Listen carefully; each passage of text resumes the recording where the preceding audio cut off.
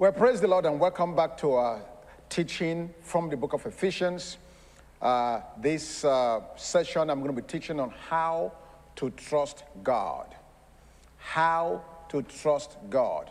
Now, the reason I'm doing this particular teaching is because when you look at everything under the new covenant, everything that has to do with God, with us, and the kingdom, all the things that God has done and that are available for us can only be received by believing God, by the faith of the Son of God, by trusting God. I mean, everything in the kingdom, from being born again. For God so loved the world, he gave his only begotten Son, that whosoever believeth in him shall be saved. So everything in the kingdom hinges upon our ability to trust God. And so I want to take this time to teach on how to trust God. Now, I may have to use 2 sessions to complete this particular thought or concept or message, but I think it'll be worthwhile because we really need to understand it and begin to learn on how to trust God. So let me just go to a scripture, Hebrews 11 in verse 6. Hebrews 11 verse 6 says, "But without faith, it is impossible to please God." In fact, the easy translation of the Bible says, without trust, it's impossible to please God. Okay? So Hebrews 11:6 again, "Without faith, it's impossible to please him, for he who comes to God must believe that he is, and that is a rewarder of those who diligently seek him." Now, if you are like me, you go to this scripture in Hebrews 11:6, you quote it, you know it, you can recite it, but it's important for me to give you a little insight as to how this scripture was given and what it truly really means and how it can impact us today. Now, when you look at the book of Hebrews, first of all, by the title Hebrews, it is obvious that that book was written exclusively at the time to the Hebrews who have made the transition out of the Mosaic law into the new covenant. So these Hebrews were very familiar with everything under the old covenant. And if you know anything about the old covenant, it was all physical, tangible. You can see it, you can taste it, you can hear it. I mean, it was all about physical, tangible elements. You had a priesthood who wore a special garment, who burnt incense, who offered animal sacrifices. They saw blood, spilled at the altar. Everything that had to do with your physical senses. Now, for these Hebrews, who just came from under the Mosaic law and are now in the new covenant, they came under the persecution twofold. Number one, from the Roman government, and number two, from fellow Jews who were persecuting them for leaving the Mosaic law and putting pressure on them to return to the old covenant. Mind you, when this book was written, that temple was still standing. Animal sacrifices was still taking place. All of the physical elements of the old covenant was still intact. We know this because we read this in the book of Acts, how that Peter and John were on their way to the temple, okay, in the hour of prayer, and they saw the lame man at the gate called Beautiful, and so forth and so on. So we know that all of this was still in place. Now, why am I telling you all of this? When you read Hebrews chapters 1 through 10, the writer of the Hebrews was making a case and making a contrast and comparison between the old covenant of the law and the new covenant. And he went through great pains, great length to convince these new Hebrew believers that what they have is more superior to what they used to have.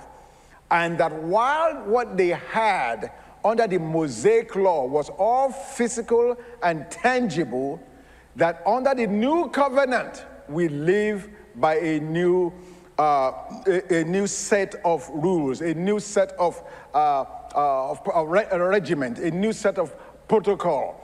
In the New Testament, it's not physical, it's not tangible, but rather it is by faith. It was trying to tell them, listen, don't go back to what Moses did. Don't go back to what you're familiar with. Don't go back to what you can see, feel, taste, or touch. Because now, under this new dispensation of the covenant of grace, it is totally, completely by faith. Now, let me go back to Hebrews chapter 10, in verse 37 through 39, to help support and help you understand that. It says to them, for yet a little while, and he who is coming will come and will not tarry. Now, the just shall live by faith. Look at what it says. It says now, today, now the just shall live by faith. Not by the physical elements you used to see, feel, taste, and touch. Now the just shall live by faith. But if anyone draws back, if you go back to the things you can feel, taste, touch, and smell, if anyone draws back, my soul has no pleasure in him. But, thank goodness, but we are not of those who draw back to perdition. We are not going back to the things we can feel, see, touch, taste, and smell, but of those who believe to the saving of their soul. So now, it is as a result of what is told them, as he closed out Hebrews chapter 10, that we now read in Hebrews 11:1. Now faith is. Now what? Now what? After what I've said to you, after having given you the comparisons, the contrast between the old covenant and the new covenant, whereas in the old covenant, everything was based on what they can feel, see, taste, touch, and smell. Now, in this new covenant, faith is the substance of things hoped for, the evidence of things not seen. I needed to set the stage for our lesson today in order for us to fully understand the reason why this is so critical. We must be of those who fully trust God. We have to believe him, we have to have faith in him, we have to trust him, because in fact God is absolutely trustworthy. Now, in Proverbs chapter 3, in verses 5 and 6, the Bible says, trust in the Lord with all thine heart, and lean not to thy own understanding. In all thy ways, we are told, acknowledge him, and he shall direct your paths. Now, for many of us, when things are going well, we don't acknowledge him, because we just, what I call the default for many of us. The default for many of us is a sense knowledge. SK, sense knowledge. The things we know, the things we are familiar with, that's our default. But that's not the way God wants us to live. That's not the way he wants us to live. He said, in all thy ways, not some of your ways, in all of them, acknowledge him, and he shall direct your paths. Now, in the lesson that we're going to take up next week on walking in your identity, you're going to see how critically important this is. Because many times you and I think, okay, we know the right way. Okay, let me just give an example. This last week, I was going to a place called Locust Grove in Georgia. Locust Grove. Now, I know how to get there. I've been there many times before.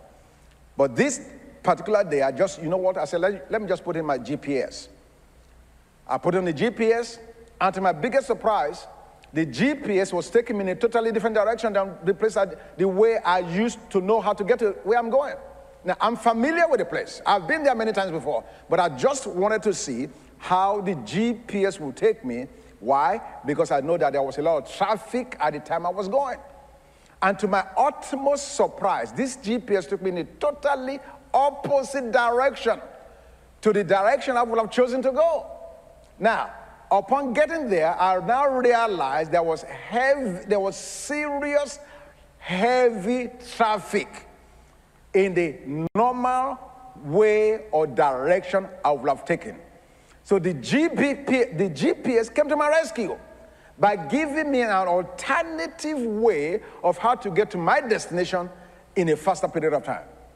Well, that's exactly what God does for us. And again, I don't want to get into that message from next week now, but I just want you to know, when we acknowledge God in all of our ways, there are certain things that we are engaging in of which we do not know the ultimate consequence. We do not know what's beyond what we can see. But God knows all, sees all, and has all the power. And because he knows all and sees all, every now and then it will tell me and you, don't go the way you're choosing to go. Don't take that job. Don't marry that woman, or don't marry that man. Blah, blah, blah, blah, blah, blah, blah. Why? Because he knows the end result. Amen? It says, I know the plans that I have for you, plans of peace and not of evil, to bring you to an expected end. But if he's going to bring us to an expected end, we have to allow him to do so. Amen? So we should always acknowledge him, even in the simplest of things, because like I'm saying to you, God knows the end from the beginning, and therefore is able to give us clearer, better direction. 1 Peter chapter 5, in verses 6 and 7, the Bible says, humble yourselves, therefore, under the mighty hand of God, that he may exalt you in due time, casting all your care upon him, for he cares for you. Amen? One of the reasons for which we don't follow God, or we don't trust him, is the issue of our own humility. Amen? We feel like we know it. We feel like we can do it. We feel like we have the resources, so why should I consult God? Amen? But the Bible is now telling me and you, humble yourselves. In other words, acknowledge that you, in and of yourself, can do nothing. That's what Jesus said. John chapter 5, verse 39. In and of yourself, you can do nothing. Only by the grace of God. Only through God's loving kindness and tender mercies can you and I really fully function. Amen? So humble yourselves, therefore, under the mighty hand of God, that he may exalt you in due time, casting all your care, for he cares for you. Now, let's get back to this message now. It is easy to put faith and trust in God when things are going easy. But when times get tough, that's when the rubber meets the road, and you need to step up and let go so you can let God. Now, it's always better to work on your faith and on your trust daily, and not just during the hard times. I cannot say that enough. Amen? It's always better to work on your trust issues or working in faith on a daily basis rather than waiting on hard times. Almost the same way as a vaccination. You take a vaccination against a disease, against a sickness, maybe it's the flu, maybe it's COVID-19. You take the vaccination before you ever contact the disease. Why? Because by taking that vaccination, you've given the vaccination time to work in your body, so that when the disease comes upon you or comes in contact with you, the vaccination is already working and providing for you immunity. Faith and trusting God works similarly. Amen? We need to learn to start trusting God or having faith in the little things, so that when we need the biggies, we already have in the bank, in a reservoir, deposits of faith. Now, there are a few things we need to understand when it comes to successfully trusting God completely. So, let me take a moment to address why we struggle with trusting God. Why do we struggle with trusting God? Number one, thanks to Adam, we were born with a sin nature. It's just that simple. We were born with a sin nature into a fallen world. And therefore, we inherited from Adam the propensity to be doubters and not believers, because we were born with a sin nature. I think that's very self-explanatory. Second reason, and this is very, very important, second reason for which we struggle with trusting God is our family background. Every child that's born into this earth is born into a family, thank God. And our family is the first place where we learn of the love of God and of trusting. Well, perhaps, maybe not every family in the love of God, but let me rephrase that. Our families are the first places where all children learn about love and trust. Love and trust. But today we are talking about trust. So let me deal with that for a minute. What do you think happens to a child that constantly watches his father or her father abuse the mother? Or the mother abusing the father, vice versa? What do we think happens when a man leaves home and runs away with the secretary? Or when a wife runs away with the gardener and leaving the children vulnerable, where trust is betrayed and they cannot comprehend it, and they wonder why. Why did daddy do this? Why did mommy do this? From an early age. What do we think happens when our parents or our families are torn apart through divorce, and the father packs his bag and leaves the house, and the mother goes his way, and the mother and the children that's left behind are left to fend for themselves and just struggle to keep and to make ends meet? This leaves children devastated, very traumatizing for them. And so for a child who's grown up in a background like that, trust is very difficult, because the very authority figures in a child's lives have betrayed that trust. Or perhaps a child grows up in a home where the child is abused, perhaps sexually, maybe verbally, by the people in authority over the child's life, the people that the child's grown to love and to respect and to trust. So when these things happen, it leaves us bruised, it leaves us broken, it leaves us betrayed, it leaves us not being able to trust those people in authority figure in our life. That is a biggie. And unfortunately, when we get born again, it doesn't get fixed automatically. You have to take reckoning. You have to reckon with what happened to you, and you have to seriously trust God to cancel out the dysfunctionality, the behavioral issues that may be attributed to the lack of trust that you grew up with. Amen. So number one, again, the fallen nature. Number two, our family background plays a big role. And number three, the culture in which we grow in. The culture in which we've grown up. Now, the best way for me to explain the issue with the culture, we'll have to, let me just use a very extreme explanation. Perhaps if you live in a communist country, whereby your next door neighbor could be very well a spy for the government. So everything you do in your house, in order for them to get a stipend or to get a reward from the government, they betray you. Amen? And so you live in a culture like that, where dog is eating dog, everybody's betraying everybody, so they can get a step up on the ladder. Of course, you're going to grow up with a mental block of not being able to trust anybody, because you don't know who is going to betray who next.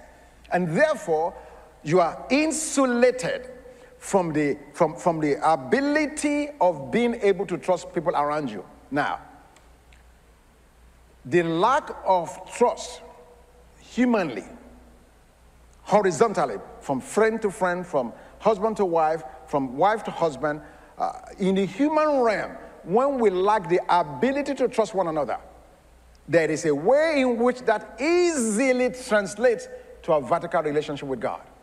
Because for many of us, human beings are the gods we will ever see.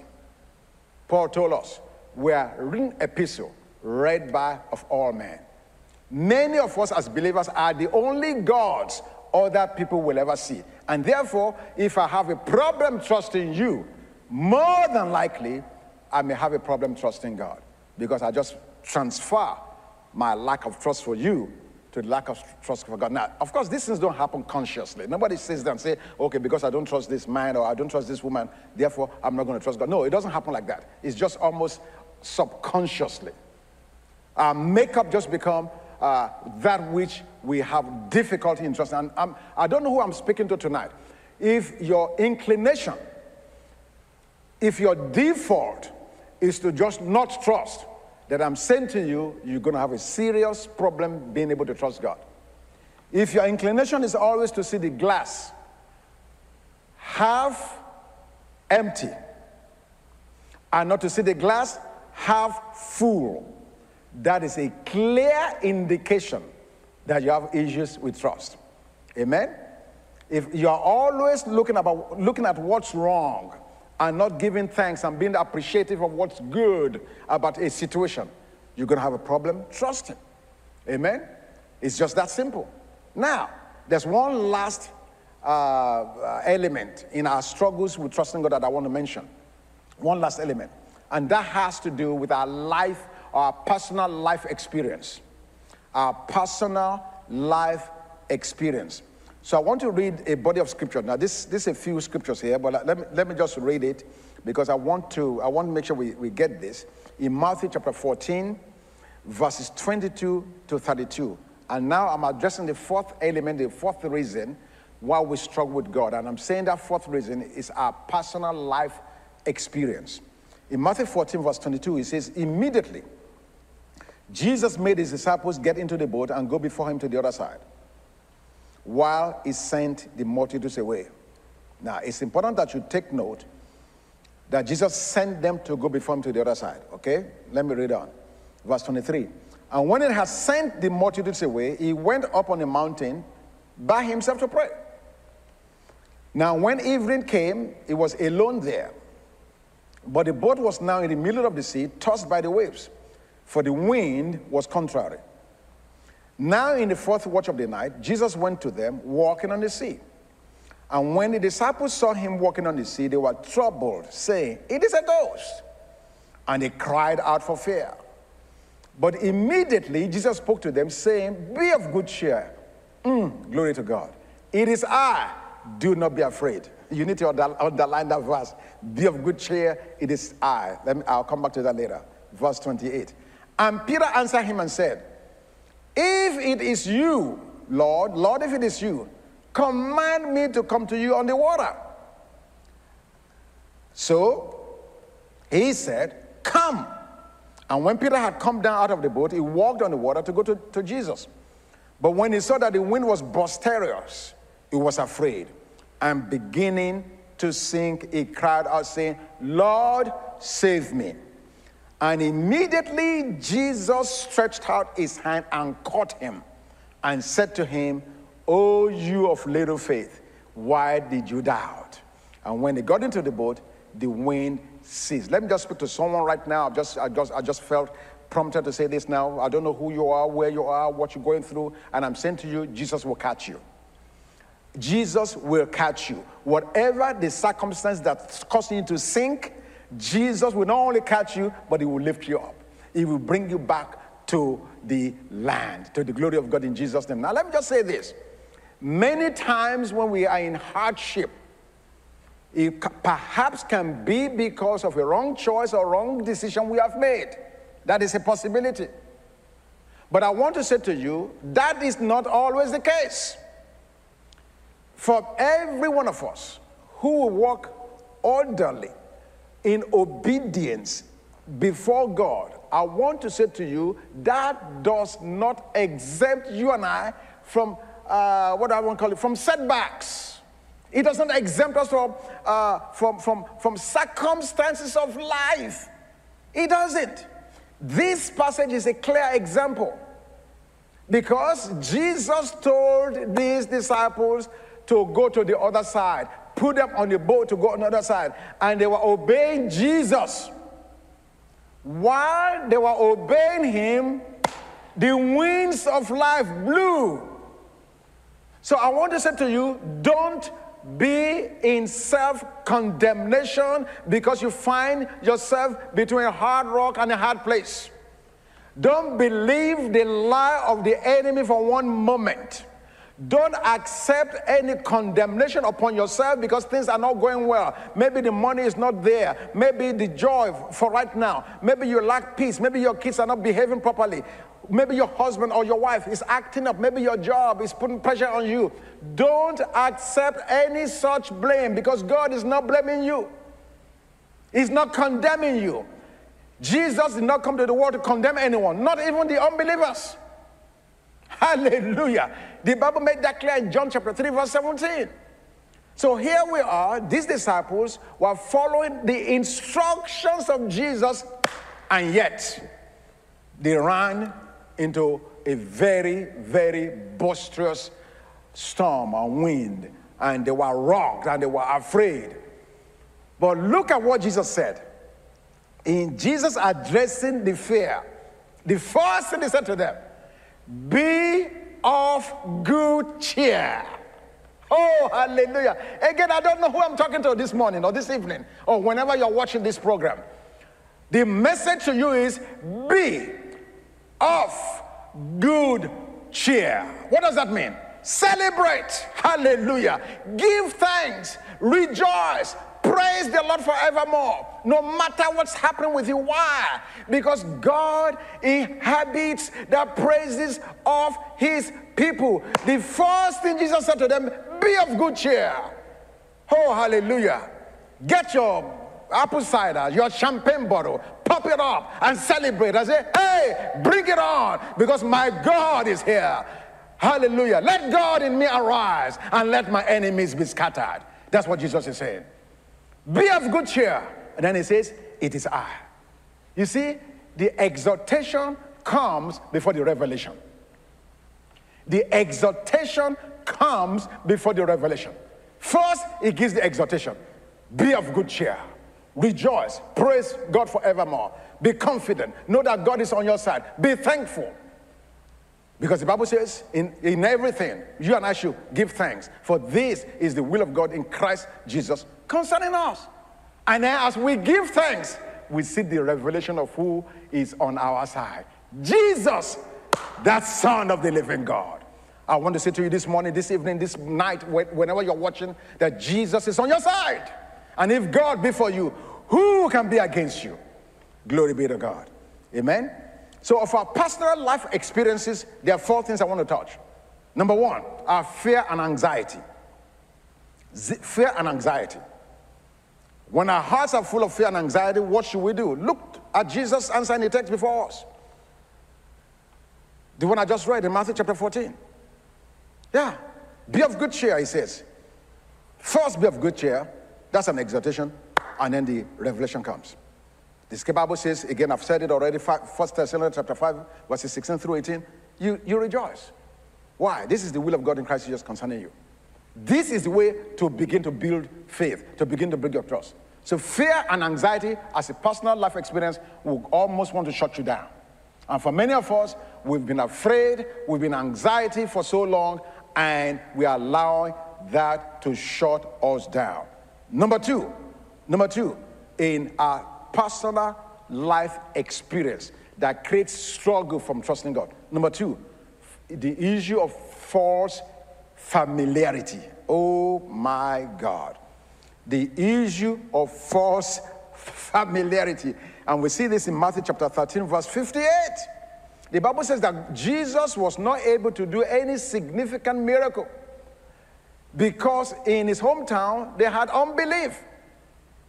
Now he did not do many mighty works there because of their unbelief. He couldn't. Why? Why because of the unbelief? Because they know him.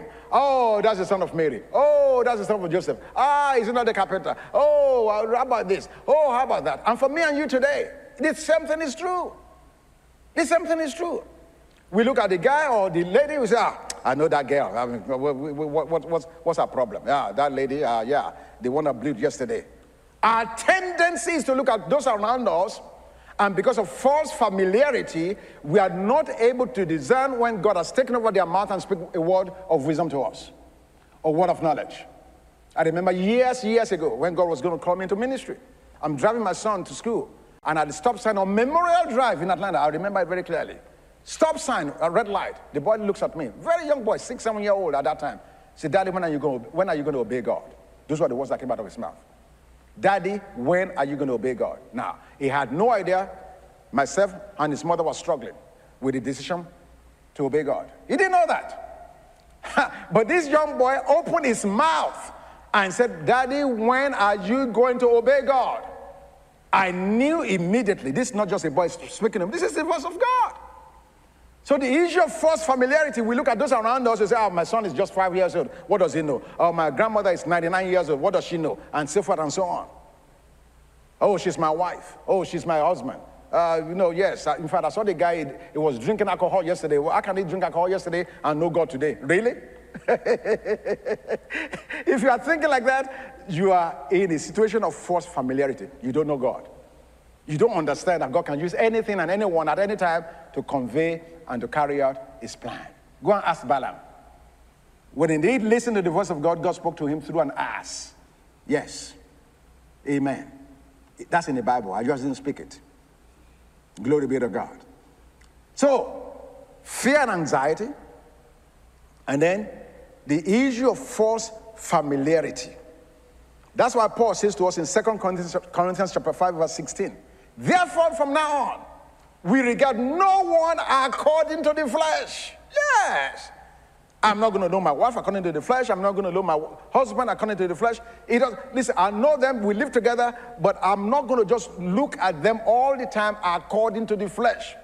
Even though we have known Christ according to the flesh, yet now we know him thus no longer.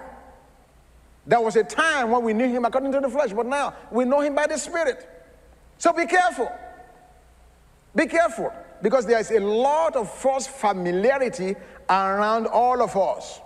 When we begin to look at our husband, our wife, our friends, our kids, our brothers, and our sisters as people in Christ, realizing that Jesus indwells them, suddenly we will lay hold of the most incredible understanding, profound revelation, and convicting challenges. Hallelujah. And then number 3 of our personal life experience, the issue of personal tragedy. The issue of personal tragedy. A case in point, in John 20 verse 15, it was Easter morning. Mary Magdalene stood outside the sepulchre weeping, thinking the one speaking to her was a gardener. You see, sometimes in a time of tragedy, the person who ministers to us most effectively is not an angel or an apostle.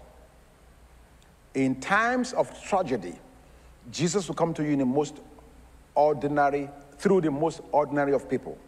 Maybe your gardener, maybe your nanny, maybe the person who takes care of your lawn. Mary, no doubt, thought if anyone is going to give her understanding of what just took place, it will be Peter, John, or the angels at the tomb. But Jesus came to Mary directly, and she mistook him for a gardener.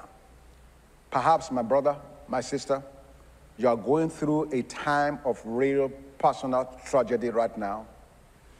In those times of weeping and crying, be careful, because sometimes you miss Jesus coming to you very personally.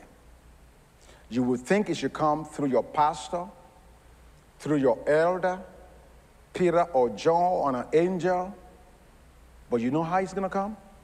Through a very common person you wouldn't have expected. And if your antenna is not up, you miss him. You mistake him as being insignificant and unimportant. Too often we think we need to see the pastor, a staff member, an elder, or an angel, when we should be really looking for the gardener. Look for the person you thought won't have much to say or much to offer. That's where the deep ministry of Jesus Christ will flow most often. So again, in a time of personal tragedy, yes, when we're crying, when we're broken, when we're hurt, we've lost a loved one,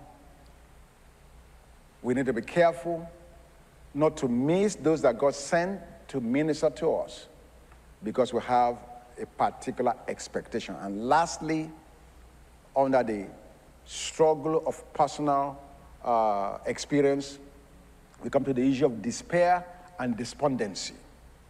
Despair and despondency. In Luke 24, we read the account of two followers of Jesus walking on the road to Emmaus, depressed and despondent, following the death of their master. As Jesus joined them and asked the reason for their sorrow, they said, "Are you a stranger here? Don't you know what's happening? Where have you been?" Then Jesus began gently and lovingly rebuking them for their lack of faith. And beginning with Moses and through the prophets and the book of Psalms, he told them how all scriptures foretold his death and resurrection. In other words, my friend, when you are depressed and despondent, the Lord will come to you. Initially, however, you might feel it's a stranger. The Lord will often come through the person you might have previously thought was strange. The eyes of the travelers on the Emmaus road were opened when Jesus broke bread with them. So too, when we break communion, we realize we are one body, all partaking of the same Lord, all cleansed by his blood. Our differences may be irrelevant. Now, our differences become irrelevant when we break bread, because suddenly our eyes are open and we see Jesus.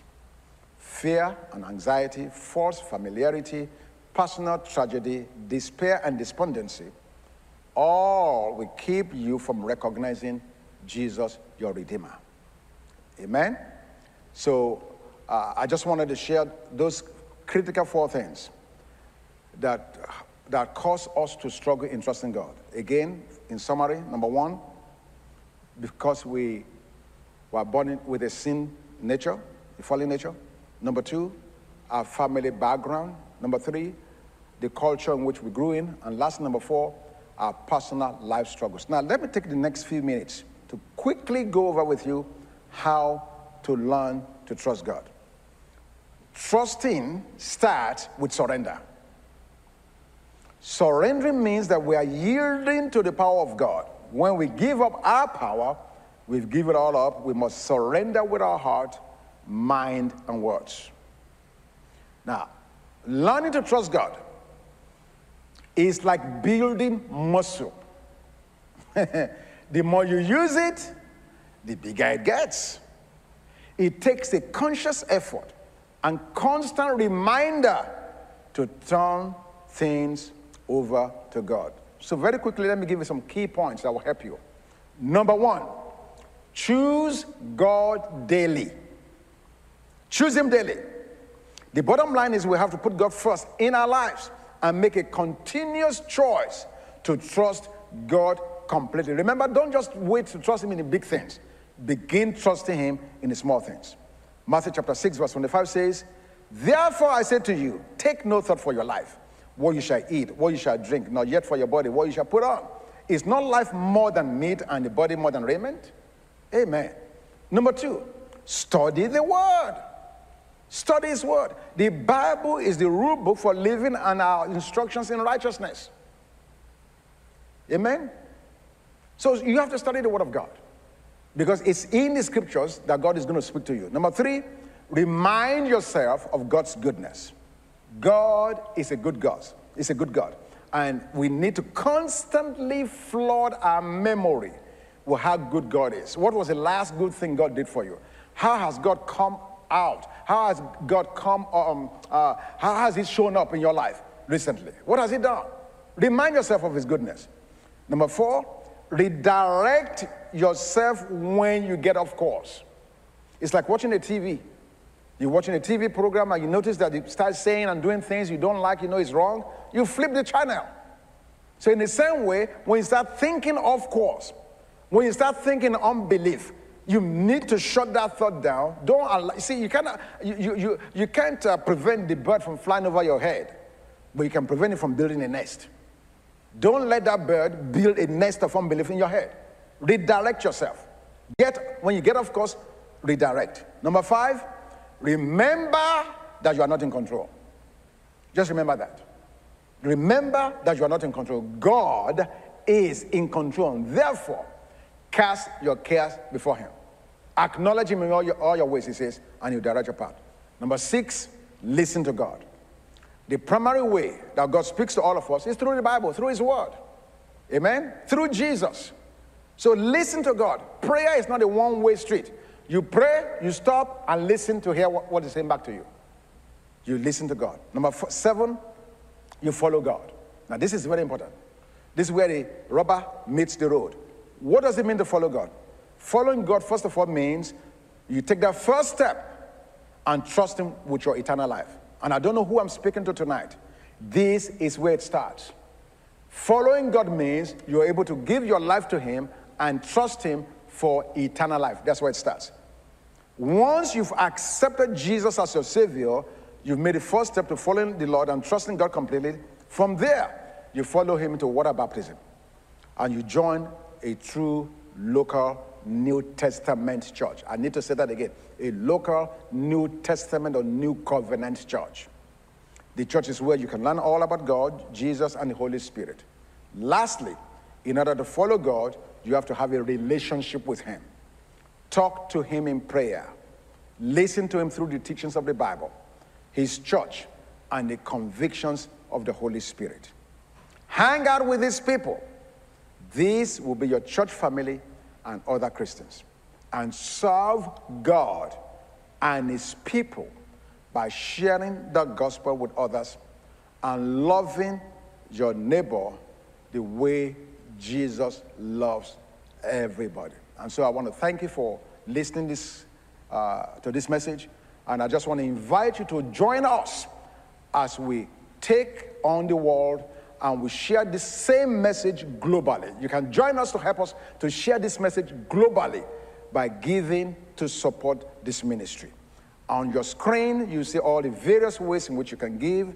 Thank you for your giving. We thank God for you. And we pray that every seed you sow, God will multiply back to your account in the name of Jesus. God bless you, and I'll see you the next teaching. God bless.